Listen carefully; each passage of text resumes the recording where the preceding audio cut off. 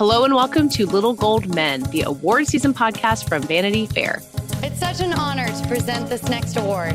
And here are the nominees. And the Oscar goes to... And the Oscar goes to... And I can't deny the fact that you like me. Right now. You like me. I'm the king of the world. There's a mistake. Moonlight, you guys won Best Picture.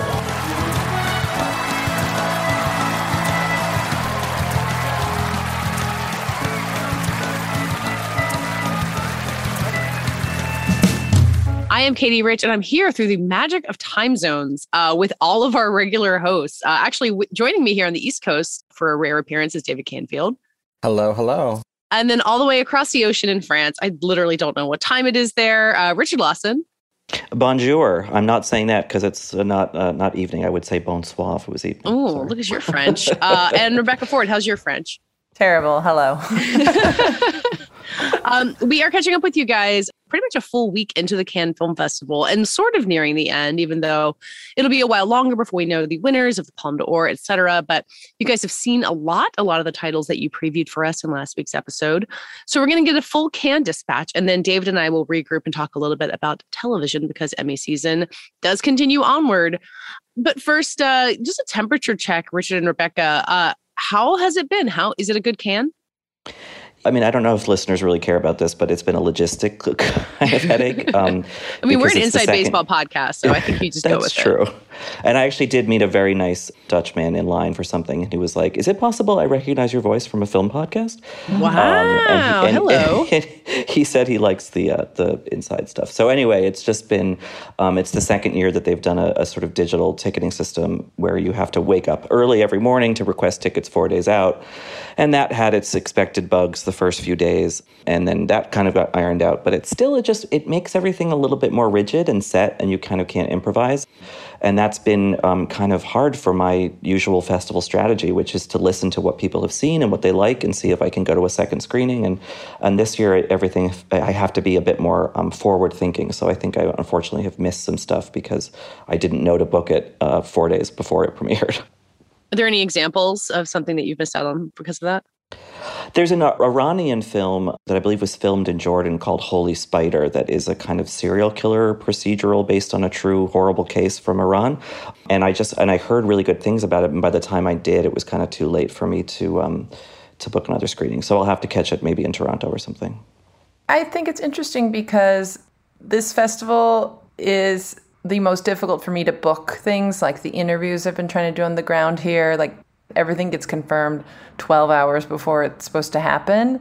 But at the same time, as Richard's saying, we're dealing with having to plan out our screening schedule 4 days in advance. So I've had to do a little bit of shuffling, and I've gotten lucky to add a couple screenings that I didn't think I was going to get to. But yeah, logistically it's been tough, but I'd say film-wise, I've been pleasantly surprised with almost everything I've seen, which is a nice feeling.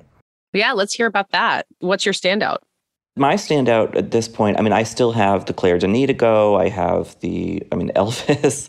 I have Correa's film. Yet those are toward the very end of the week. Kelly Reichardt's film. So I'm curious about all those. But so far, the Mia Hansen-Love film, One Fine Morning, which premiered early in the festival and is very small and sort of light and gentle as her films tend to be. She had Bergman Island here last year. But it's just a great movie about a woman whose father is sort of fading away from degenerative illness, which we see a lot of those stories at Cannes, but this one is not as excruciating as Amour or Vortex or something like that. And then she's also entering into a perhaps ill-advised affair with a married man, but it's just got a very sweet kind of summery comportment. And it's the thing that's lingered with me most. Léa Seydoux is great in it. And so I mean, I expected to love a Mia Hansen-Love film. Just to say you are in the tank for Mia Hansen-Love for a long time. Very much so. But her movies are small enough that I was kind of expecting something bigger and louder and more declarative to kind of bowl me over, and that has not happened yet. What about you, Rebecca? Can you name one big standout?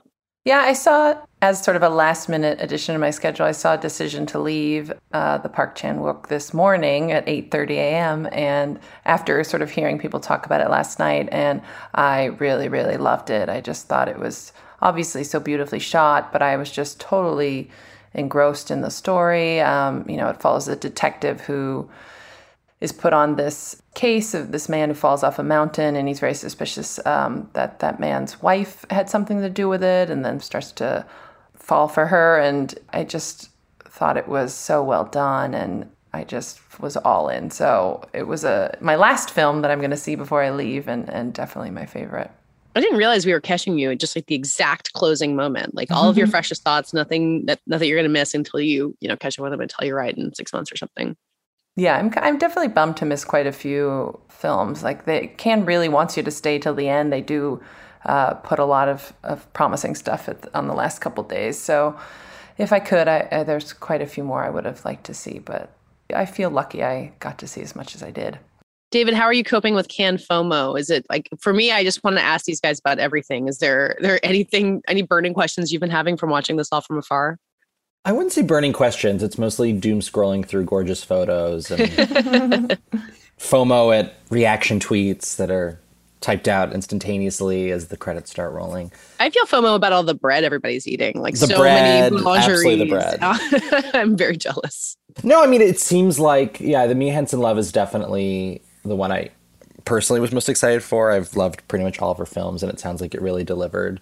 It seems like Paul Mescal had has had a nice breakout moment this season, and the film, I'm forgetting the name of it, but the more indie film that he has there sounds Rebecca, really intriguing. you just interviewed him. Yeah, probably After Sun, the more pleasant watch of the two is the one. Yeah. Yes, After Sun. And I'm a huge fan of his, so yeah, both he and Léa Seydoux have a couple films there, so it's nice to see them getting a breakout moment.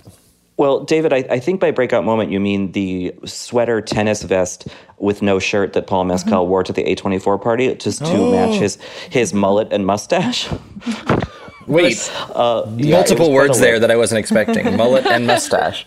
He was sporting quite a look. I mean, it looked good, but I talked to him for a little bit with a colleague, and he seemed a little insecure, and so we tried to kind of reassure him. I think it was his first Cannes, and we were like, no, it's working, we promise. God, what is, if Paul Mescal is insecure, I'm worried about the rest of us. Well, I was thinking about it, and he got famous during COVID, like at the height of like quarantines, and so like I don't think he's had an opportunity before this to really do like big pressy events like Cannes, and because he had two films here he was kind of thrown way into the deep end.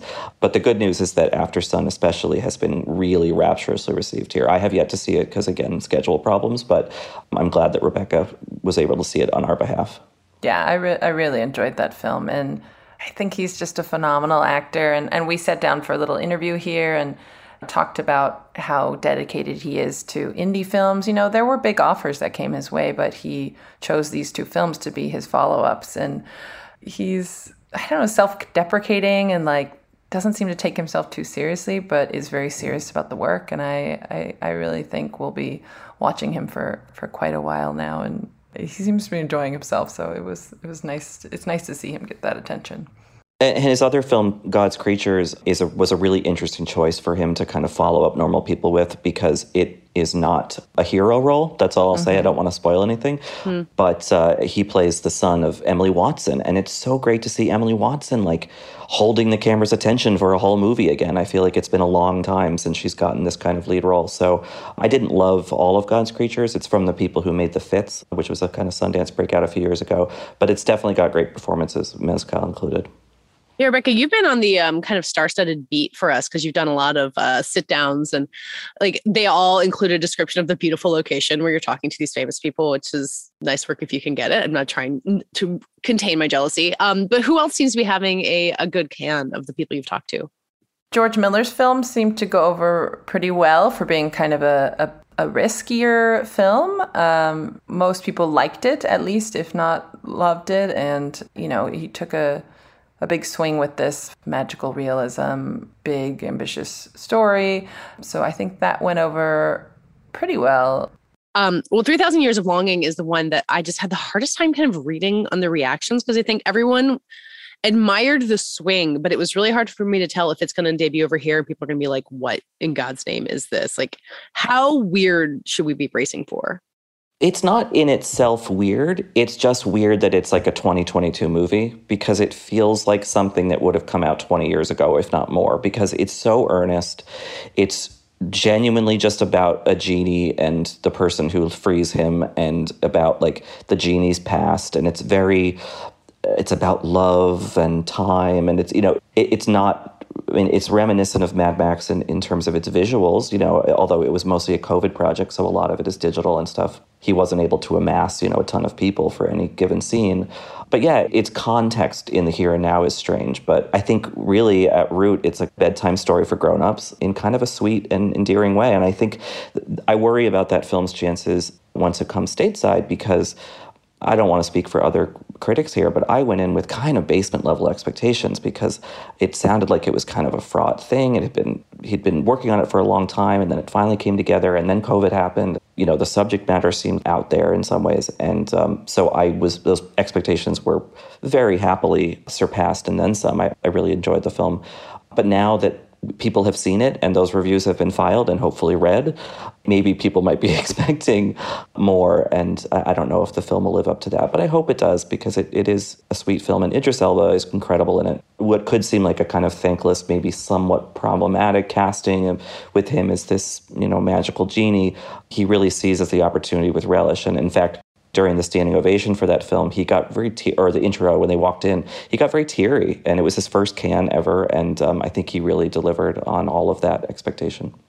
David, what are you expecting from that, from watching from afar from George Miller? Yeah, it was really hard to read for me too. I read quite a few less than enthusiastic reviews, let's say, but to me, it's really exciting. I mean, and I think Richard spoke to a lot of that in his review. Such a change of pace, and two really exciting actors for him to work with specifically. I'm not expecting like a Best Picture candidate or anything like that, which doesn't even, speak to quality necessarily. I'm purely expecting a very, very different movie from George Miller, a director whom I have a lot of trust and faith in, and who I'm just curious about seeing working in this kind of form. I think the movie will have its many detractors, because they were rolling their eyes at how earnest it is, or they think other things don't come together. But I think maybe a smaller contingent, but still a vocal one, it is going to have real diehard fans, in the way that people stump for like Alita Battle Angel or something. You just made me think of Cloud Atlas. Is that a comparison that's here? That's a perfect good comparison. One, yeah. Okay. Yeah, that was also about love echoing through time, and it was a big, ambitious, earnest kind of swing. And those films actually do kind of almost seem in dialogue with one another in some ways. So yeah, I mean, I think that like no matter what happens financially for the film, I think as a filmmaker, and as his work is being assessed on its artistic merits, I think he will definitely have his supporters. Well, David, you mentioned a Best Picture campaign, which you cracked the seal, and we, as our duty on this podcast, get to talk about Oscar buzz. Although once again, just like last year when we were, David and you and I were watching people writing about Annette's Oscar chances from Cannes, and we were like, what's happening? We're not doing this. It does feel like there's been a lot of like, well, like if it goes right, but Richard and Rebecca, you guys are there. Like, is there real quote unquote Oscar buzz, or even reason to suggest it for anything that you've seen? We all went into this looking for the Parasite, that Drive My Car, and I don't know if there is going to be something like that. To me, there hasn't been anything that I'm like, this is a Best Picture contender. Thank you. I will tweet that to the world sort of situation. I really liked Triangle of Sadness, and there's been some conversation here about screenplay or something like that for it, because it is a really strong script, but we haven't seen Ruben sort of crack into Best Picture or anything like that. So that's the one film I think I've seen that I feel like maybe could be a part of that conversation, but I don't have a film that I would say we're definitely going to be talking about it for Best Picture in a few months. Yeah, Ruben Östlund is a funny, name to bring up in these conversations, because, Triangle of Sadness I liked, maybe not as much as I hoped to. I've heard rumored that they're going to cut 20 minutes from the movie, which I think the movie could maybe that would benefit from it if they make the right cuts. It's 2.5 hours long, and at a certain point we're like, okay, we get the joke. But I interviewed him years ago for Force Majeure, a movie that both Rebecca and I adore, and this was maybe a week before the Oscar nominations came out, and everyone was saying, you're going to get a foreign language nomination. That's what it was called then, and maybe he could win because the movie, had a lot of supporters. And then he didn't get the nomination in the end. And he had said to me that he really wanted it. Like, he spoke very openly and plainly about that fact. And apparently he had someone filming him when the Oscar nominations were announced, and he didn't get, but he turned it into a short film. What? And yeah, I didn't know about this. Someone told me this like in line for something the other day. And so he has this weird little history with the Oscars, and apparently he's been talking about that again at this festival. So, yeah, I mean, even if the Academy doesn't count him out, he's not counting them out. Like, he's still invested in that. And maybe Rebecca did an interview with one of the film's stars, Woody Harrelson. Well, he's a supporting kind of almost glorified cameo. But I don't know, maybe Rebecca's interview with him where he said some wild things about masks and other COVID protocol. Yeah. That might scotch his campaign if there ever was going to be one. Yeah, Rebecca, how was that? Surprising. I mean, I just sort of asked a very basic question of like, because it was his first project to shoot, Woody's first project back on set once COVID took over, and it was supposed to shoot in like March 2020, and it got pushed to June, and I just was like, so what was that like? And then, the interview's online now, feel free to read it, but he basically doesn't believe in germ theory and thinks masks are ridiculous, and told me that he hasn't been sick in 7 years because he's he eats clean, he's a vegan, he lives in Maui. So I didn't know that interview was going in that direction, but that's where it went. So yeah, I feel like if he wanted to do a campaign, they'd have to get that a little bit under control in his messaging, but he doesn't seem ashamed of it, so I don't know how that controlling effort would work. Yeah. I mean, his part in the movie is short. He actually told me they had thought about having his character go on to the end of the film, but it's a brief appearance. But the leads of that film are very good. I think Harris Dickinson is a really strong actor, and we'll see much more of him. If there's a campaign and he can talk for it, I think that'd be interesting. There's also an actress in Triangle of Sadness named Dolly De Leon, who is Filipina, and she works a lot in Filipino TV, but not in huge roles. I was just kind of cursorily looking at her IMDb because I don't know if I'd seen her in anything before. And she emerges kind of in the third act of the film and just walks off with it. I mean, she's so good. And, I think Guy Lodge, who the Variety critic, was saying maybe she could get Best Actress here. I mean, that might be a long shot. But like, if the movie gets the right U.S. distributor and they decide to really give it a campaign, she would be one to look out for because she makes such an impression in the movie, and she really does arrive out of nowhere, and you're like, whoa, now the movie's about her. And I thought that was really exciting to watch. And she and Harris Dickinson have very great, funny chemistry together. Yeah, I think what we can say for this movie is like, it's really fun to talk about. I've been talking to a lot of people about it on the ground here who've seen it, and I've really enjoyed that part of the experience. So I am excited for more people to see it because it's definitely something that's fun to sort of debate and laugh about and talk about the performances. So even if it doesn't make the full run to Oscar, I hope it's at least something we can all continue to talk about. In terms of the other movies that might have found some awards buzz premiering there, I thought it was interesting that the Mia Hansen-Løve got picked up by Sony Classics, sort of specialty super campaigner who is not to be underestimated for Best Actress campaigns. I feel like Léa Seydoux, she did a cover for this Cannes cycle. She's done a lot of interviews. She's really well known, and it sounds like her performance is kind of, quote unquote, that good that I could see it getting some kind of run, especially on the critic side. So that's possibly one to look out for. Yeah, I think that would be more a critics groups kind of thing, because it's a very naturalistic, muted kind of Mia's tough for the Oscars for sure. Yeah. I reviewed that movie in tandem with a Vicky Krieps movie called Corsage from Marie Kreutzer, who's a director whose last film, The Ground Beneath Your Feet, I really liked a few years ago. And Vicky Krieps has two movies here. The other is a sort of three hanky-weepy about a dying woman, and her co-star is Gaspard Ullier, who, of course, died himself tragically a few months ago. But anyway, Vicky Krieps in Corsage, she plays Elizabeth of Austria. It's a very Marie Antoinette kind of vibe, like corseted and kind of wasting away in this castle. There's anachronistic music in it. And Krieps just charges through this thing. She's so good. And that's a more vibrant performance than Léa Seydoux's, which is more mellow. So I don't know, maybe Krieps is someone to keep in mind as well as Léa Seydoux. She does feel like someone whose Oscar moment is like coming. Like, Yeah. is not gonna stay on the sidelines for too much longer. I think that goes for both of them to an extent. Yeah. Also, just seeing that After Sun, the Paul Mescal movie, was picked up by A24. Oh, cool. Breaking that's news. interesting. They have both of his films then, because God's Creatures are also with A24. Well, I was talking with someone from A24 at the party. They actually just bought Paul Mescal, so he's going to be part of the company now. It's important to get on the ground floor. I think they just bought the mullet, Richard. I don't think they Oh, right, yeah. Or the vest. But as long as the mullet's attached to him, they have it, yeah.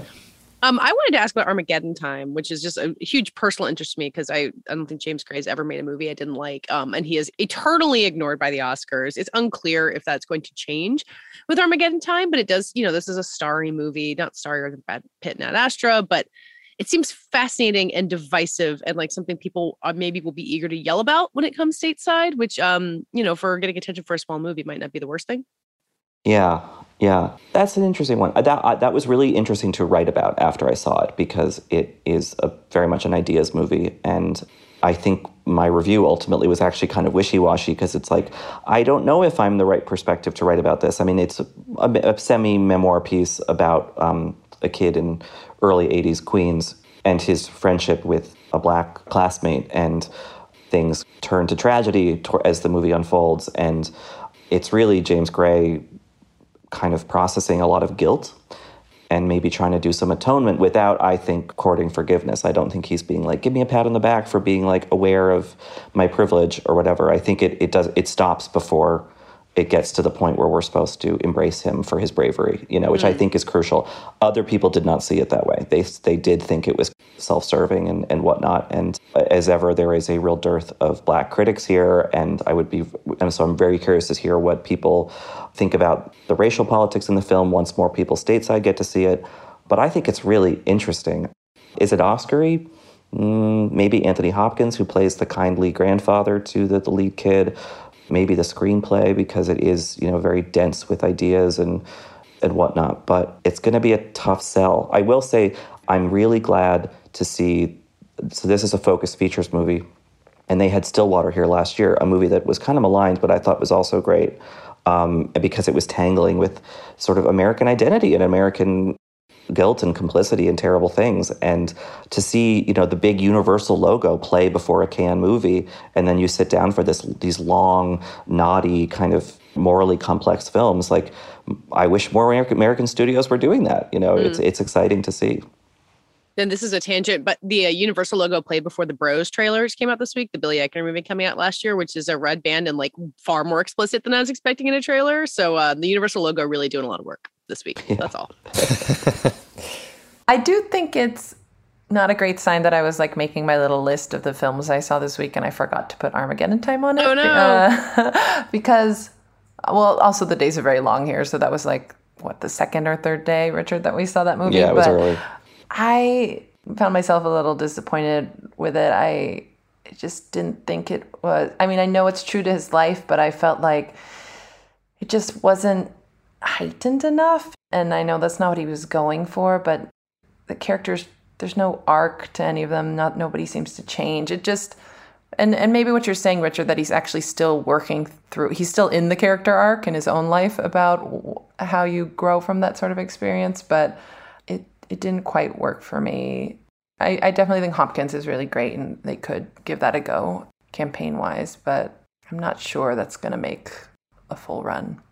Yeah, I mean, I think, Roma in some ways, I don't think that maybe Cuarón saw that as atonement, but it was him trying to understand the life of his childhood maid and nanny, and this is similarly an adult man with the context of the present day, looking back at mistakes made and the ways that his family slighted other people who were of a different race or class, certainly.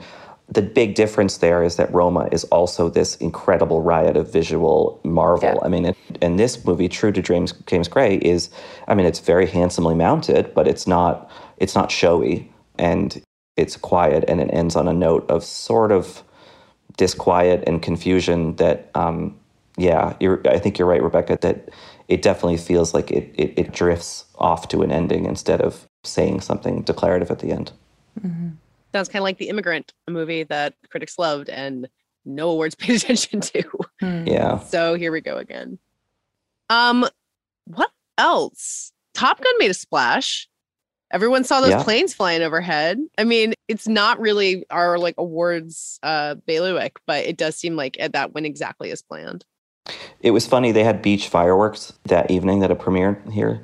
And we were all at the A24. They had a lovely beach party with a lot of, American journalists and stuff. And so it was kind of like a little reunion sort of situation. And then the fireworks started going off, and I heard more than, a few people point to the fireworks and say, "Oh, Tom Cruise." Because the fireworks were as much for him as they were for Top Gun. He was physically exploding all of them, hovering in the sky. Although, Rebecca, you went to the sort of, he did this hour-long rendezvous with Tom Cruise on-stage chat thing, and that was less than fireworks. Is that correct?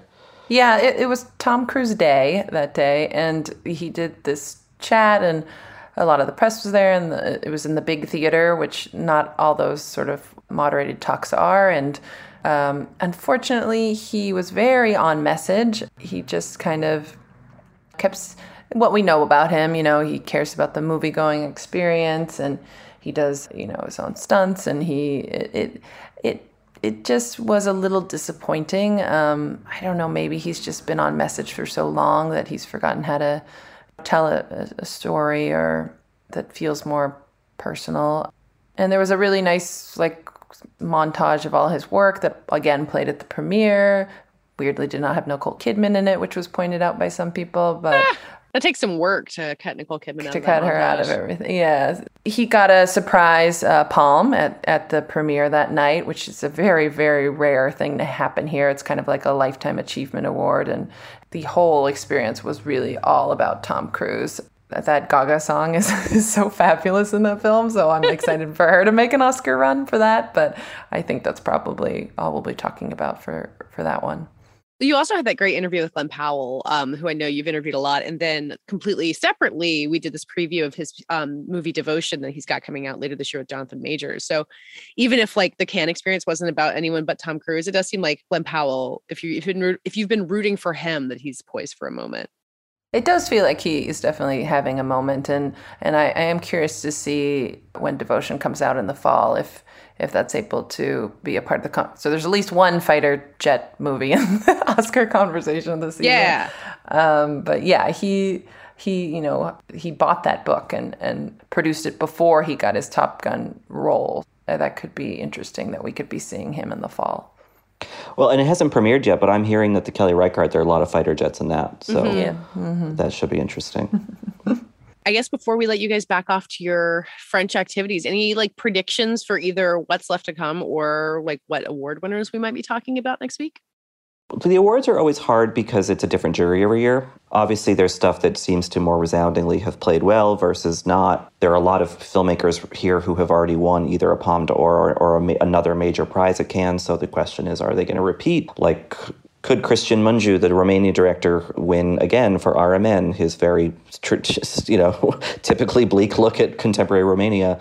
I don't know. There's a movie here called Tchaikovsky's Wife, which is a big Russian epic about that closeted gay composer's much beleaguered wife, hence the title. And apparently the actress in that, I haven't seen it, is quite good, sort of a Russian Cate Blanchett. But the question is, will they give a Russian actress, even though she has nothing to do with her country's politics necessarily, a big acting prize here? I don't know. So that'll be interesting to see. But I think my hunch would be that they're going to give the major prize to something that even after Rebecca and I have seen stuff isn't really on our radar, because I think a lot of the bigger, splashier, more anticipated titles have played well, but not been home runs exactly. So maybe there's something lurking that will just happen to catch the fancy of this particular jury.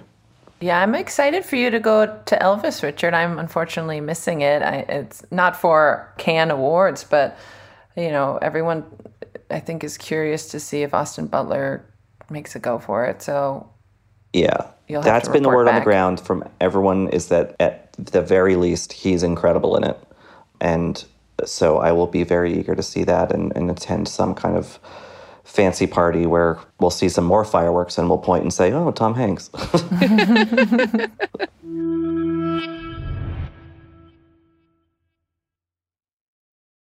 So we want to pivot away from Cannes and all these promising international films coming our way eventually. Back to Emmy season. We are nearing the end of May, so almost all of the shows that will be in the running this year are premiering. There's still way too much television to watch. But David, you had the idea to check in on comedies specifically, which I think is sometimes flies more under the radar than drama because it's often the like really heavy duty, like big deal, serious dramas that get attention.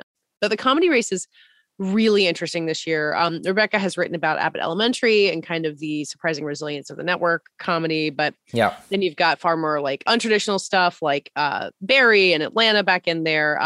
Do you feel like we should be paying more attention to the comedy race? Yeah, I think that one of the more interesting broad shifts with the Emmys has been in the comedy races. I wrote about this a lot last year, was this shift toward nice that we've seen with Ted Lasso and before that Schitt's Creek. And maybe those two aren't the best examples, but I know our colleague, friend Terry Ariano wrote a great piece about excellent half-hour shows that don't necessarily make you laugh too much, but make you feel good.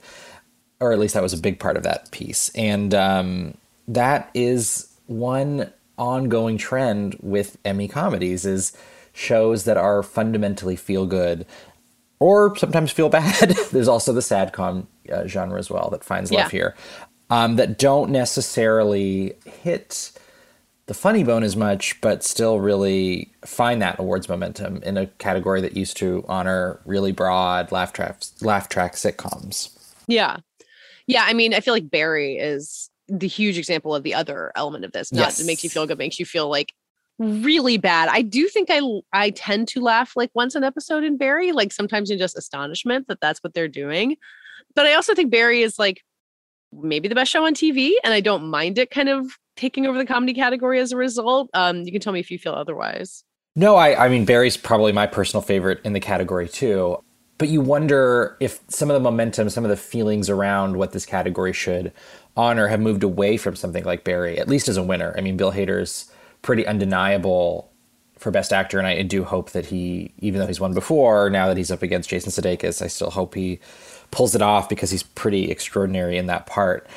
But yeah, it's interesting. I think this year shows like Abbott Elementary are almost more likely to have that big Emmy breakout because they fit neatly into what voters have gravitated towards of late. And it's not to say they don't make you laugh at all, right? I just think of something like Tina Fey's stable of 30 Rock and now what she executive produces, Girls Five Eva, which is like punchline a minute. I laugh harder at that show than I do at most shows. Oh my God, yes. But it just doesn't feel like that matters as much when it comes to cracking this category. And obviously that show faces other challenges being on Peacock, I suppose. Yeah. Other challenge, singular, big challenge, because it is so critically adored. But it does feel like it doesn't necessarily hit that sweet spot like Ted Lasso did when it was on a streamer that not a lot of people had. And suddenly became this word of mouth phenomenon. It seems like that's the path right now for comedies, and I'm wondering if this year is going to keep that trend up with something like Abbott Elementary. Yeah, I mean, you think about like Ted Lasso, and was it the year before Ted Lasso that it was Fleabag? Like the pendulum keeps swinging back and forth. It's hard to know I guess Schitt's Creek was the year before, so that's two nice ones in a row, and then Fleabag. It's hard to identify a long-term trend. Maybe there never will be a long-term trend. Maybe not. And Only Murders is another one, this kind of delightful, cozy mystery nestled inside of a buddy comedy. It's another one that feels like it of that vein that you could see really taking off because it kind of leaves you with the nice fuzzies. Yeah, I would say that show does make me laugh, though. And I think I'm just really a sucker for Martin Short and Steve Martin. Definitely. And like they make me laugh a lot. So that feels like it strikes a nice balance there where it's not just like, oh, everyone's being kind to each other. Like there's like silly, well-executed comedy in every episode of that show. Yeah, agreed. I mean, I think with any of those shows, I wouldn't be upset if they completely ran away with it because... it's also a matter of taste. I know people who laugh hysterically at Abbott Elementary every episode. Yeah. That is not my experience with it, even though I really love the show. So it's also just a matter of what's landing for who. Well, and also the question is anyone going to run away with it? Like we're so fresh off of like the Schitt's Creek sweep, the Ted Lasso sweep, and to some extent the Fleabag sweep. It feels like a much more divided field now. Which I hope voters follow through with. sweeps have gotten really tiresome the last few years with the Television Academy, and I think you can be a fan of Ted Lasso or Schitt's Creek and wonder whether another show can win more than one award, or in Schitt's Creek's case, it literally won every single award. Yeah. You know, Ted Lasso did ultimately lose writing and directing and something of an upset to Hack. So I think it's a bit more vulnerable here than people think. And you have a lot of really strong new contenders coming in, to say nothing of once multi-winners like Atlanta coming back, or Barry. So it's a really dynamic field. And I hope, though, to say nothing of the nominations, which I'm sure will reflect that, that the winners list will actually reflect that and not just find the favorite show, whatever it may be, getting checked down the line. Yeah. I wanted to ask you about Atlanta because it's been a really interesting case in its new season. Like, it's a really different season. It's been gone for a long time, much like Barry and some of the other stuff that has been back. I mean, I've not caught up on the new season, so I'm not a great gauge of it. It doesn't seem like it's occupying kind of the same place that it was, where like I guess it must in season 2, like every episode the next day, people would be like, can you believe that they did that? What do you think Atlanta's fate is going to be this time around? I think it's a huge question mark. I wouldn't be surprised if it didn't even crack the top 8 for comedy series, to be honest with you, because it's been a fascinating season. I wouldn't say it's been an entirely successful one. I think that's the general consensus. It's not an especially funny season. And I think about half of it, if you can include the finale, which focuses on Zazie Beetz' van, are anthology episodes. Do not include the rest of the cast, the main cast. Take the action predominantly back to the U.S., even though the season's main scenes with Donald Glover, Brian Tyree Henry, and Lakeith Stanfield were filmed in Europe. It's a case where it came back after so long, and it came back, entered a very drastically different television landscape. I mean, I don't even know Apple TV Plus existed when it last aired. Probably not. Yeah, I mean, I'll have to fact check that, but I think the point is, if it did, it was not an Emmy player in any way, shape, or form, and I honestly don't think it did exist.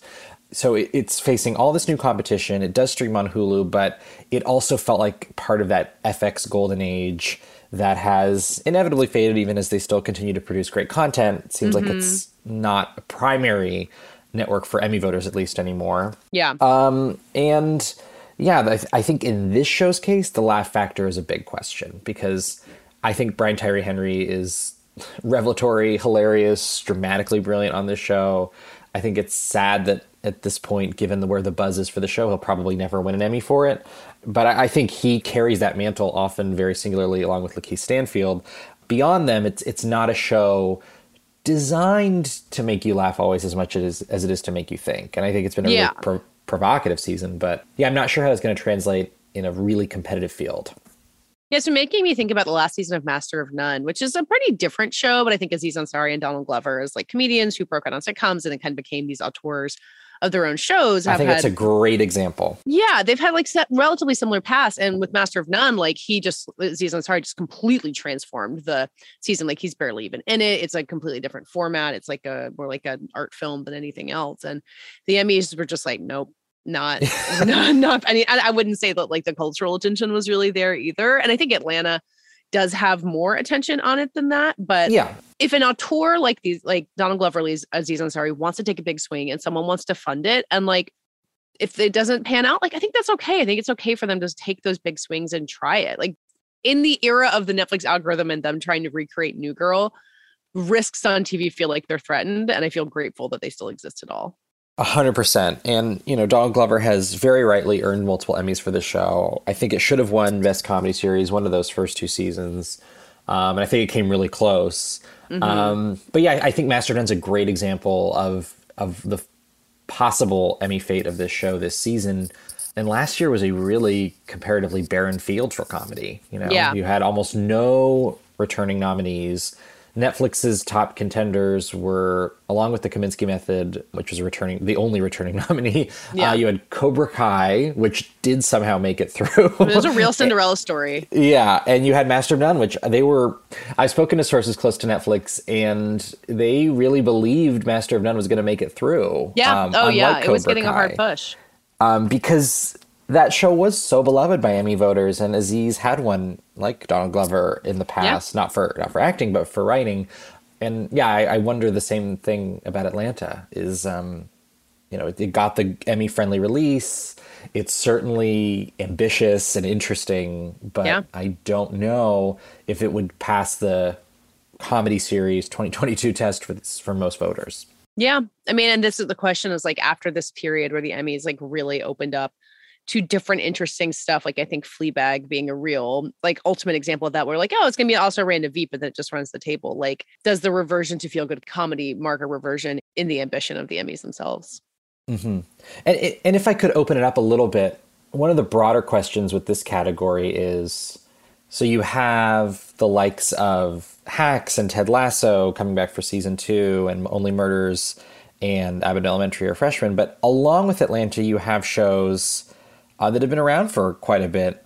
Marvelous Mrs. Maisel's a former category winner. Yeah. That was also off the air for quite a long time. That it feels to me like also returned with a little bit less buzz. It regained it in the end. I think with a strong, well-received finale and centering Luke Kirby, which is all we all want. Listen, former Little Gold Men guest Luke Kirby, who then went on to win his Emmy. So I'm taking credit for that bump. We knew him when. But yeah, I think that how the balance between these vets coming back in a very different world versus these newbies who are really where all the excitement and energy is, how voters split the difference between the two will be interesting, because this is a group who's known for, lazy name checking, nominating the same stuff over and over. But that reputation is a little out of date. And this category is an interesting test of that. Yeah.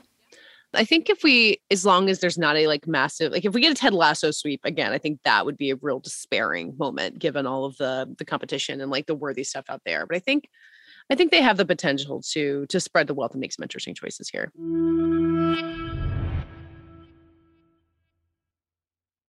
Well, let's pivot to one more Emmys category before we wrap up, because we had a question from Amy, who is a frequent subtext texter. You can also text us too. We'll tell you at the end of the show. But she said, I'm seeing lots of articles and reviews praising Mandy Moore on This Is Us. Is it possible we're going to get a serious push for a nomination or maybe even a win for her? And the timing of this could not be better, David, because once you listen to this, you will be able to read David's huge profile on Mandy Moore, basically asking this exact question. And as someone who has not really kept up with This Is Us, your piece really persuaded me of the caliber of the work that she's doing on the show. And it seems like her collaborators on the show really believe in her too. They really do. And that's a big theme with this show, is a cast that greatly supports each other. And at the beginning of This Is Us's run, it was definitely the Sterling K. Brown show. He won the Best Actor Emmy for that first season. Then Ensemble was totally behind him. This is an incredibly tightly knit cast. You talk to anyone off the record, on background, they will tell you the same thing. They really love each other. And right now, it feels like all efforts are behind Mandy Moore. Sterling K. Brown has literally launched an Emmy campaign for her on his Instagram. I spoke to Milo Ventimiglia for The Profile, who spoke not just glowingly of her, but really admiringly and really with a lot of pride. They were kind of the anchor of the show at the beginning before any of them knew what it would become, both in terms of popularity, in terms of the tasks that particularly Mandy Moore was given over the course of the show. I think he ended it just kind of in awe of her. And that was a word that came up in a couple conversations about her performance in the show. Yeah, had Sterling K. Brown won the Emmy for People vs. OJ when the show started? I'm trying to remember if he was a known He won quantity. it just before. Okay, so it was like, so when they were hired, Milo Ventimiglia and Mandy Moore were like the names who were going to anchor the series. Yes, exactly. Yeah, I mean, the task before everyone on this show, I guess, like there's so much time hopping and there's so much character work to do, but you realize that like a tearjerker like this, it's not just that you like write sad things happening to people and then like therefore the audience will flock to it. Like you've got to sell it, and it's not selling old age makeup to that extent and for that long is really, really hard. Like what, either from her colleagues or just from watching it, what do you chalk up her success with that to? So this has been my journey because I think a lot of people don't know. Yeah. It's confounded people, really. I mean, partly because Mandy Moore was a teen idol who broke out in commercially successful movies that weren't exactly critical darlings or indies that showcased every facet of a performer's talent. And she came onto this show in a role that felt very familiar. She's got this sense of magic to her. It's very much about her smile and her appeal, and there's a lot you don't know about her character. But I think over time, as I thought about it more, I thought about her performances in the past that really stuck out to me. And those were that was her work in the comedies, Princess Diaries, and especially Saved. Saved. That's a true old millennial classic. Personal favorite of mine. Because those movies were, early 2000s, right when she was trying to break out as an actor. And her reputation at that time, her persona was very girl next door, very appealing. And so you get to these roles where in both of them she plays terrible, awful bullies. And she's incredibly believable in those parts. And she's fully commits, and there's a lot of humor and nuance that you might not have expected from Mandy Moore at the time. And there's a real intuition that I picked up on. And I kept thinking about those performances as I was working on this story.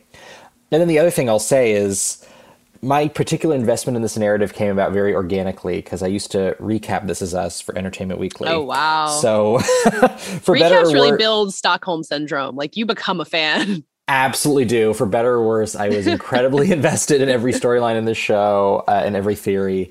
And I vividly remember writing about the show end of season 2, beginning of season 3, and I would just keep highlighting her. And, when you're doing these recaps, you go a little bit on autopilot sometimes and just, getting everything on paper, trying to inject some analysis and criticism. But her performance stuck out more and more as she was given really thorny, difficult material. In a manner, I would say that the rest of her cast was not. She gets in her, I would say, slightly older timeline. She plays her character in her mid-60s and older than that. But in the 60s version of Rebecca, her relationship with her daughter Kate gets really messy and interesting, and it's just fascinating to watch her kind of live in the ambiguity of that. And I thought that was really powerful work that forecast what we've seen in these past few seasons, especially. Well, you also just kind of handicapped her competition. You were writing about Laura Linney in Ozark, who I think is a strong competitor in there, as is Zendaya. So what's her path to really making a run for it in the drama actress category? First, she has to get a nomination, which she has not been nominated since 2019. Co-stars like Sterling K. Brown and Chris Sullivan have been nominated more recently, so she has been a bit underrated among her ensemble on the show. Milo Ventimiglia has also been nominated more than her. And in addition to Laura Linney, you have Zendaya, who feels like a lock, who won this category in her last year of eligibility. Jennifer Aniston. Melanie Linsky is coming in for Yellow Jackets, and I think that show will carry her to her first nomination. End of Killing Eve, you've got former nominees Jodie Comer and Sandra Oh.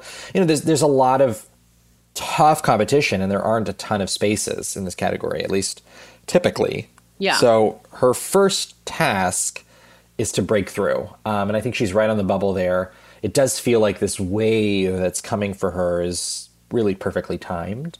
Well, yeah, the finale's airing this week, right? Yep. The finale will have aired when this is live, as will the profile. So VanityFair.com, guys. But beyond that, I think she would be in it for the win if she would. This was kind of the Zendaya test. Euphoria was not an Emmy contender for its first season, and her nomination was something of a question mark.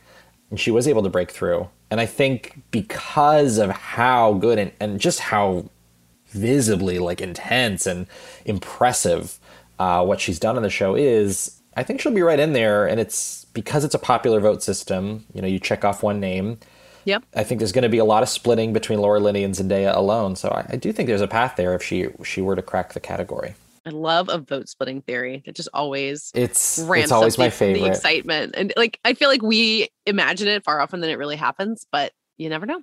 I will definitely say that is how Hacks won. I forget if it was directing or writing, but Ted Lasso had submitted 4 episodes, and all of them got nominated. And in the end, that did not help it. So it does happen. There are award strategists looking at that being okay, that's why we're not doing that this year. We're picking one and running with it. Sorry, writers. You can't all be nominated because then none of you will win.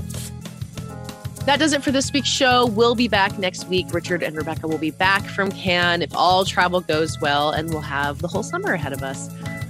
We'll also be doing something of a Pride Month themed set of episodes. We're going to be doing some Oscar flashbacks. We're going to be talking about some topics just about queer representation in Hollywood and movies. We've got Fire Island coming out next week, so a lot to look forward to there. In the meantime, you can find us at VanityFair.com, including so much of Richard and Rebecca's great Cannes coverage and David's profile on Mandy Moore, which you should read all about.